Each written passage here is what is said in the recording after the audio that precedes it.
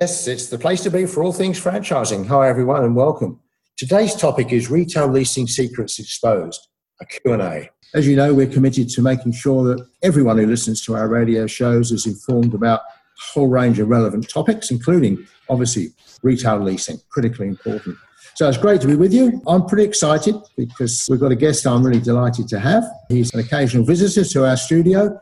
And a quick reminder to you all to have a pen and paper ready, because I'm sure you'll want to make some notes. And I suspect you'll want to replay this because there are some gems going to be coming up, I know. So for our members, remember this radio show, as with all of them, will be in our members' vault.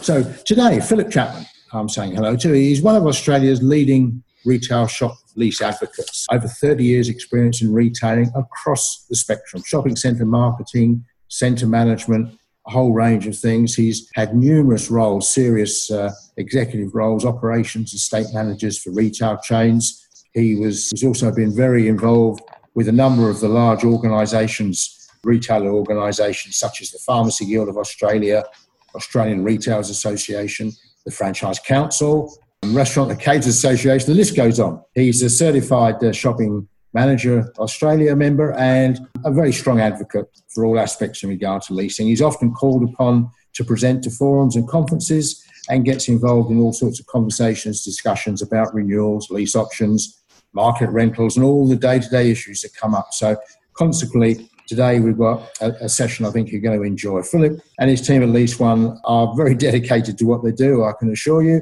and they've got vast industry knowledge. And what impresses me is the amount of savings that he finds for his clients. So I think your ears should pick up on this one, because well over $20 million a year in lease savings for retailers. So he really has an impact, which is what we're looking for. So hello there, Philip. Lovely to talk to you again. Thank you, Brian. Always a pleasure. And thanks again for the intro. Just make sure I can squash down my head after all these questions to get out the door. Thank you.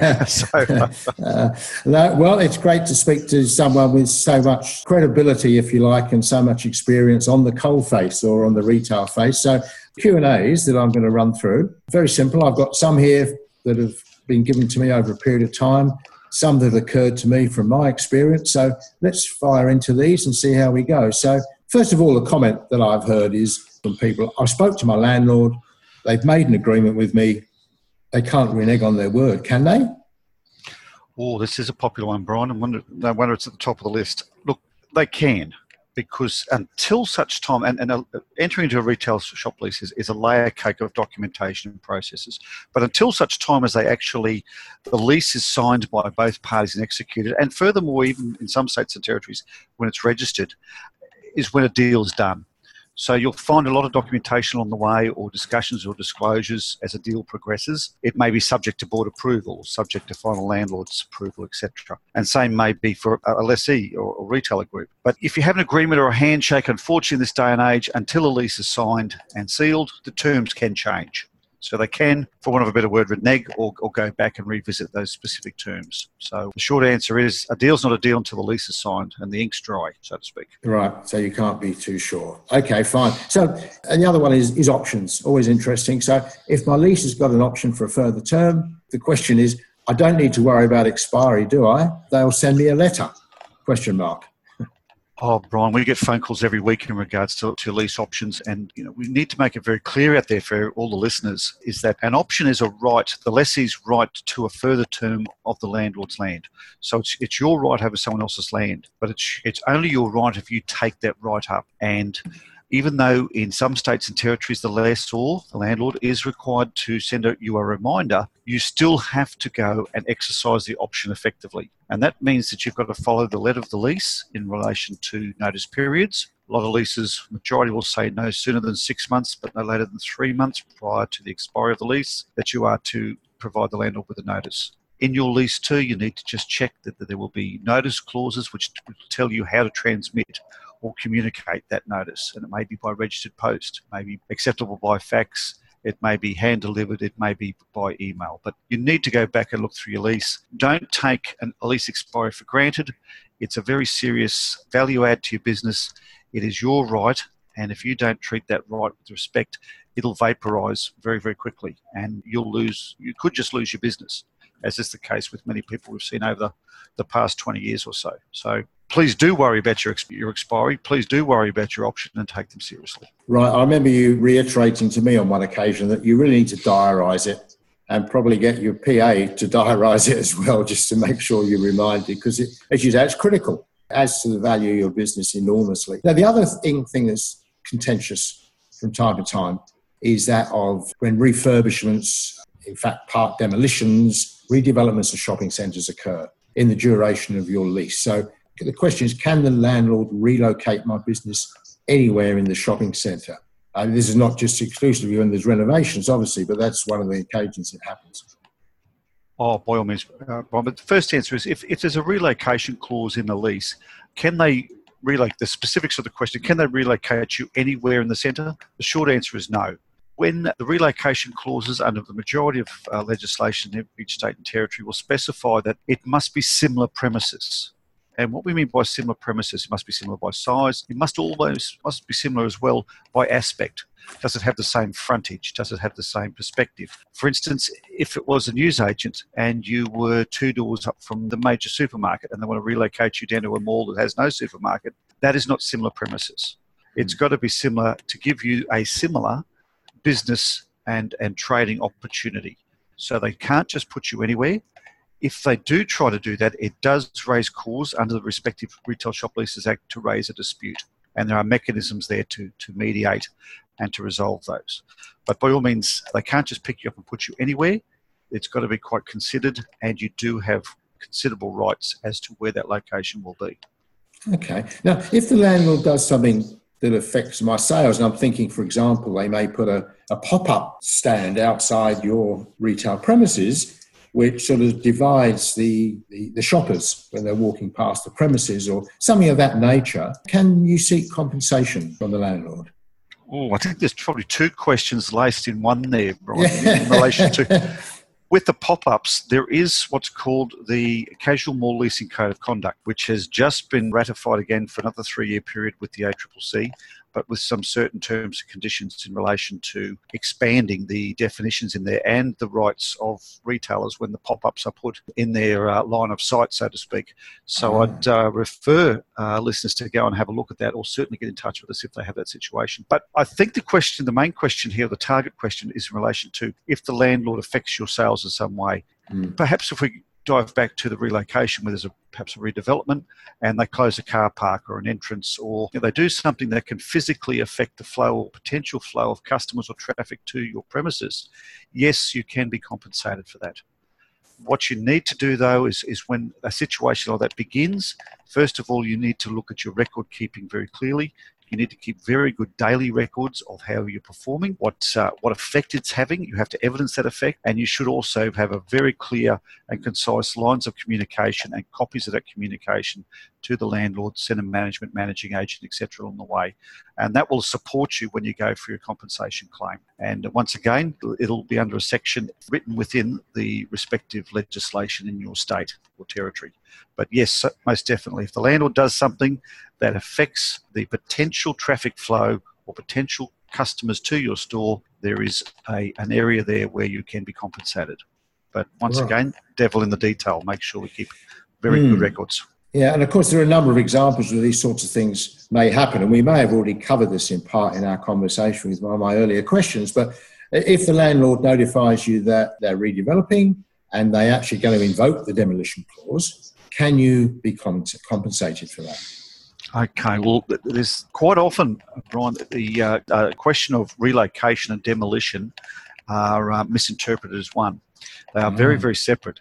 Under a relocation, as we discussed before, if they actually do move you to a similar premises that you agree to and make it evidence that it's the same business opportunity, the costs of that move, you are to be compensated. The costs of the fit out, the labour, the extra labour, all those types of things. When it comes to demolition, though, there's very loose laws and fairly grey areas around the country in relation to legislation.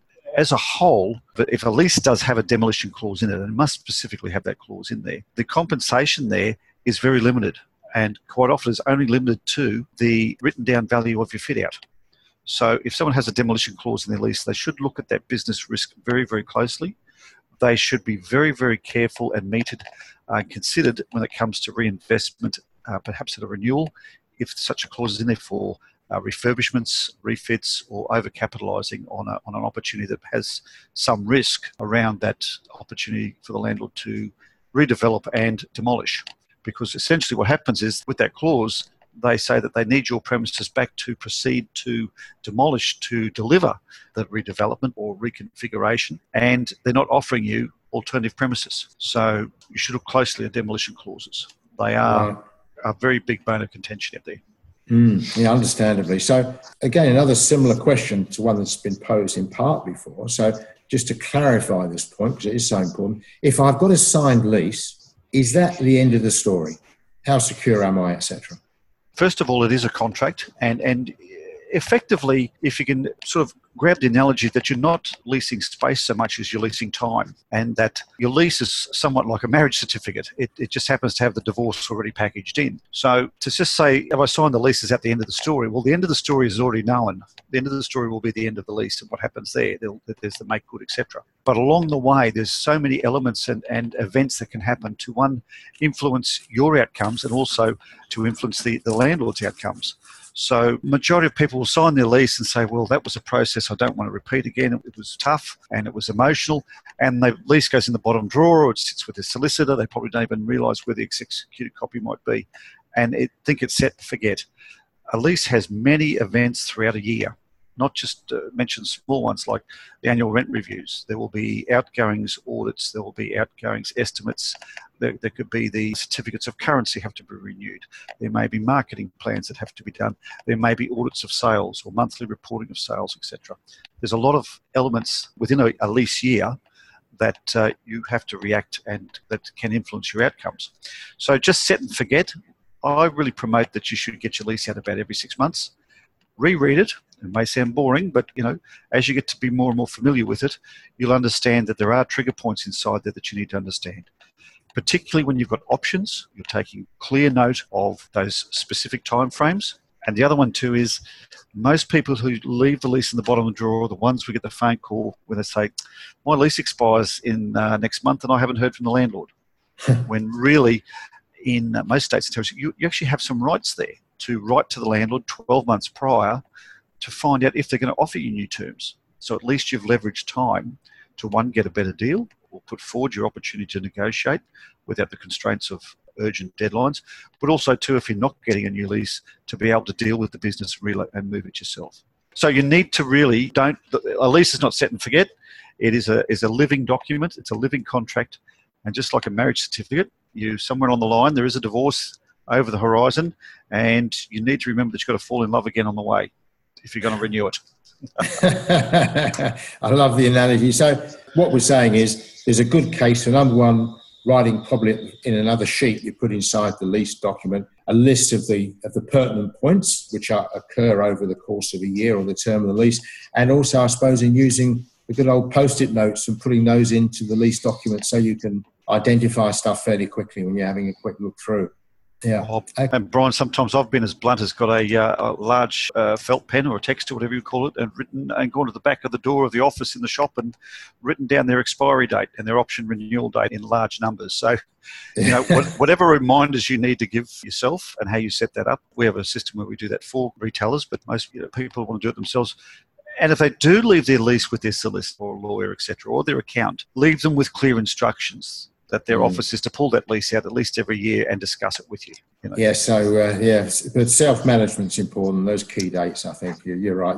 At the end of the day, it's your business. And, staff change in accountants and lawyers and people go on holidays and so on. So another question is, do rents only go up at renewal time? Well, I would say majority of leases, particularly retail leases, it would be a very slim, it would be less than 1% that don't have an annual rent review geared into them already. Rents are ratcheting all the time, whether it be CPI plus one, a fixed percentage, 3.5%, 4%, 5% in some of the larger centres.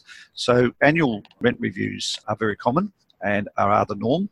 At a lease renewal, as opposed to an option, which majority of the time would have a market rent review, it's a completely separate process. At lease renewals, it is an open market negotiation between the parties. So at that time, the landlord can say, look, I want double the rent, and there's nothing you can do about it except to be, putting your best foot forward and negotiating the best deal you possibly can, or not entering into the renewal. So do rents go up other than outside of renewals? Yes, they do. But you find that the major escalations happen at renewals because people, one, don't put time on their side, they're not researched, and they don't have their numbers, they're not prepared. So would it be fair to say then, I mean, really, the ball's lying at the landlord's feet and they can set the rent at anything they like? There's nothing from fair trading or the ACCC or any of the various bits of legislation out there that's to stop them asking for any figure under the sun.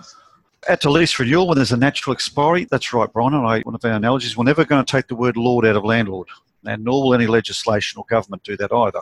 So, we must treat a lease expiry and a renewal as a very, very important process where, as a retailer or lessee, you're hugely exposed to that outcome. Your livelihood's on the line. So leaving it till the last minute to put everything on the line is like going all in at a game of cards. So I think we should try and steer away from that. Another one I say is it's like going to a gunfight with a rubber chicken. So don't do it. So can you outline for us then, just to give a little bit of clarity, how a market rent review actually works? Oh, by all means. And there's a bit of a myth about this. I'm actually doing a presentation for the Australian Property Valuers Association next month to give them a perspective on the myths and misconceptions that retailers have as to the process.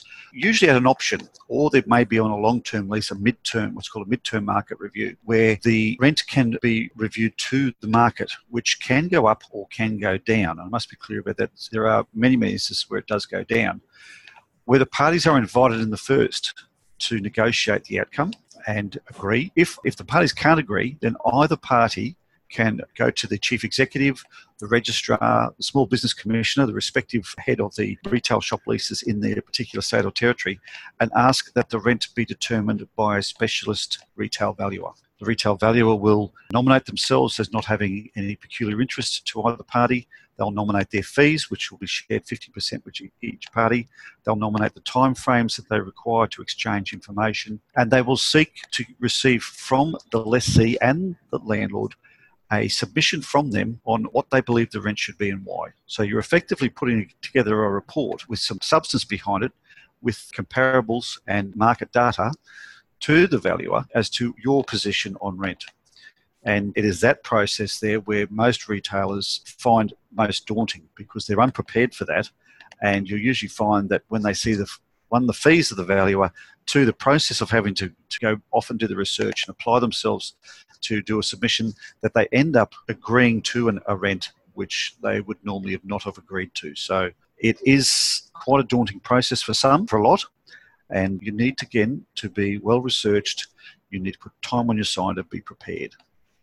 You need to know what you're talking about. Yeah. So another point, let's say in a situation, my premises lease for my retail business is about to expire in a few weeks' time.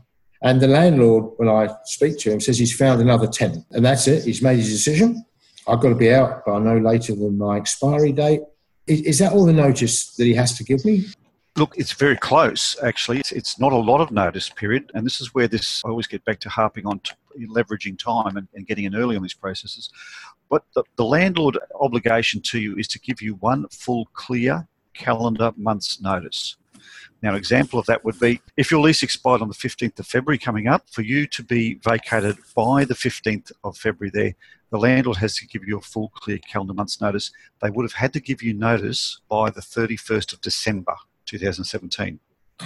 So when we say a full, clear calendar month, it's not the 15th of January through the 15th of February. It is there must be a full month from the first day of the month to the last day of that calendar month's notice. So depending on where your lease lies and the notice period that they give, your notice period may be 4 weeks, it may be 6 weeks or 7 weeks. So where your lease expires on the end of the month, then you'll find that the first day of the next month is the next day. If a landlord was to give you, they would have to give you notice on the 30th or 31st, the last day of the previous month, to give you a full clear month's notice to get out. At the latest. I'm with you. That's right. Okay. All right. That's an interesting one. So if it comes to this business, I mean, you got the premises, you suffer some damage. So let's say, you're in a shop, you get a leak, you get some water damage through the leak in the roof or whatever it might be, or the plumbing, doesn't matter. But it's not something of your fault. It's not something you caused. What's the situation with regards to that? Oh, look, there's plenty of grey areas out here with this one, particularly with continual leaks. But just say there is an incident, it's a storm, the gutters overflow and water penetrates the shop through the ceilings, through the ceiling tiles and light fittings.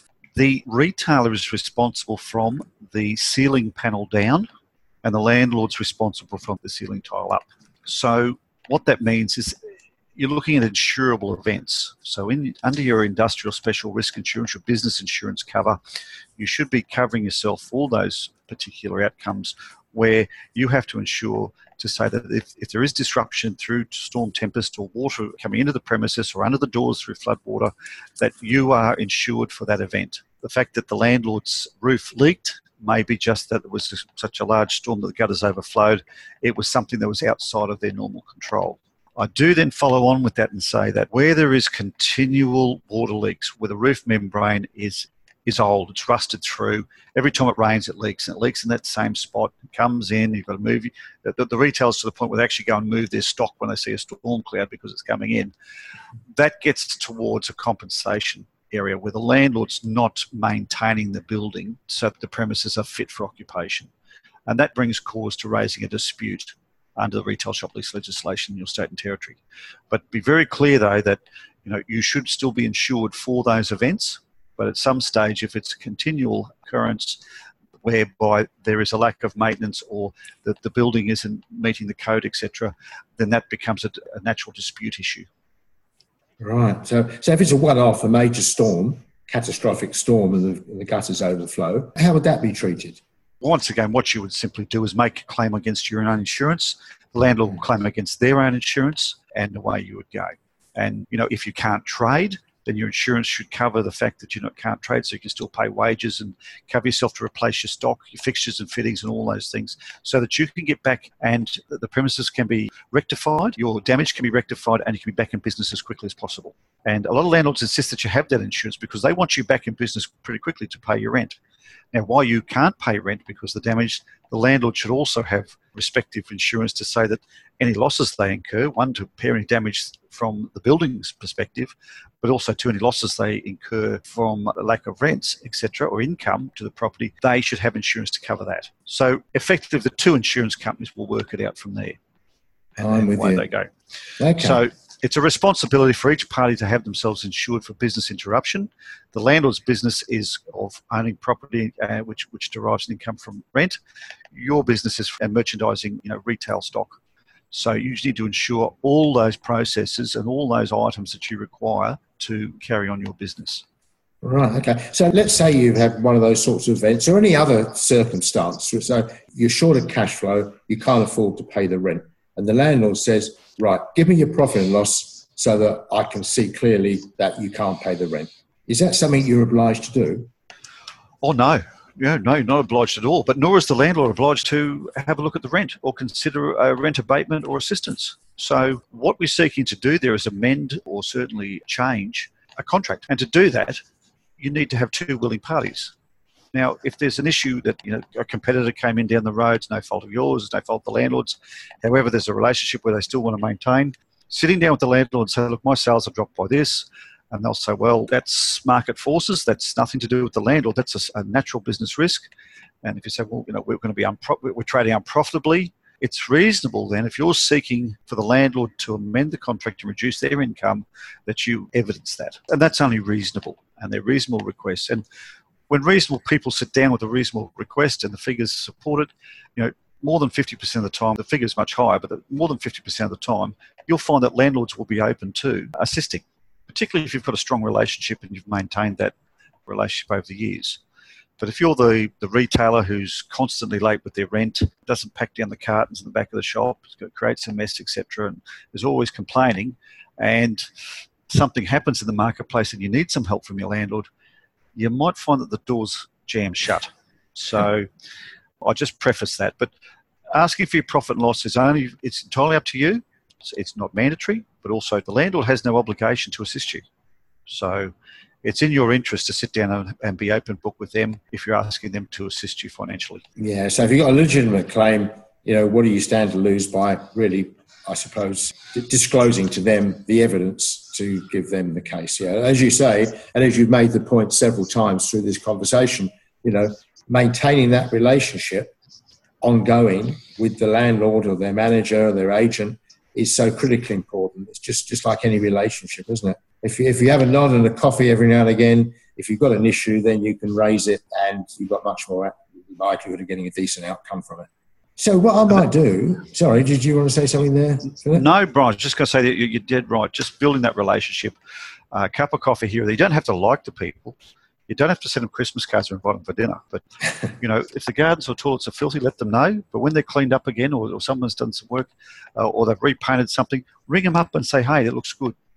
If you're going to be late with your rent, ring them first. Don't be them chasing you. Ring them and say, listen, I've got a bit of cash flow, but I'm going to be a couple of days late or a week late. Just want to let you know. Allow them to work with you. Pick up the phone. If you just stick your head in the sand, you're going to agitate and aggravate the landlord, who's really essentially one of the business partners or part of your supply chain that you really need to have working with you, not against you. So can't emphasise that enough. So it's like all relationships, really. It's maintaining that contact and not having your head in the sand, in order that you can always pop the question if something pops up. Now, I've actually exhausted my questions here, but I wonder in the course of our conversation whether there's anything else that you'd like to ask or add, Philip, to our conversation, to the questions that we've been through. Oh, look, just a few general tips that I like to give it, whenever I'm doing my workshops and seminars and conferences around the country is, people are often asking, doing research or understanding how they're trading and what they're doing. There's a few quick tips and tricks, and one of them is outside of obviously leveraging time. They should be researching. They're getting ready for their lease renewal 18 months out, and being prepared for that negotiation and resourced. When I say resourced, I'm not talking about money. I'm talking about their own time. So they've got to be prepared to take themselves out of the business to spend on that particular lease event, and if they can't, they need to get some support. But one of the best tricks out there, particularly if you're in a small shopping centre, a neighbourhood shopping centre, etc., and even some of the large ones, is to understand how your market is working for you. Is go and grab your local supermarket or major store manager, strike up a conversation with them, and once every month, couple of months, go and have a cup of coffee with them and ask them a couple of quick questions at that cup of coffee. Is what's your average basket size and how many customers are you serving a week? Now, if you multiply those two figures together, you'll get a quick average of how much that store turns over a week. Multiplied by 52, you've got that for a year. It's a pretty close figure. And do that every few months. You can see how they're trending, and you can then gauge how your business is trending against theirs. If they're in growth and you're not, then you need to ask some questions about your business and start digging a bit deeper. If they're in decline and you're not, you're doing something better than they are. If you're in decline, they're in decline, well, maybe there's opportunities for you to work together to build business back up. But those people, building a relationship with them, because those two questions answered are just so valuable when you need to start researching what rent you should be paying, what turnover you should be doing, and how you can benchmark yourself and see how you're trending. Makes a lot of sense. Well, thank you for that added value there. So it's been great catching up again. Delightful to have a chat with you, Philip. Really enjoyed that. Indebted to you for sharing so much of your time and also your knowledge. Been a privilege to have you along for a chat. If people would like to learn a bit more about Lease One, or maybe you've got some information you may have available, where should they go? What perhaps could you be in a position to offer to our listeners? Oh, look, thanks, Brian. It's always a pleasure to catch up with you too. And, from our last session, we had a few calls, which was great to help people out.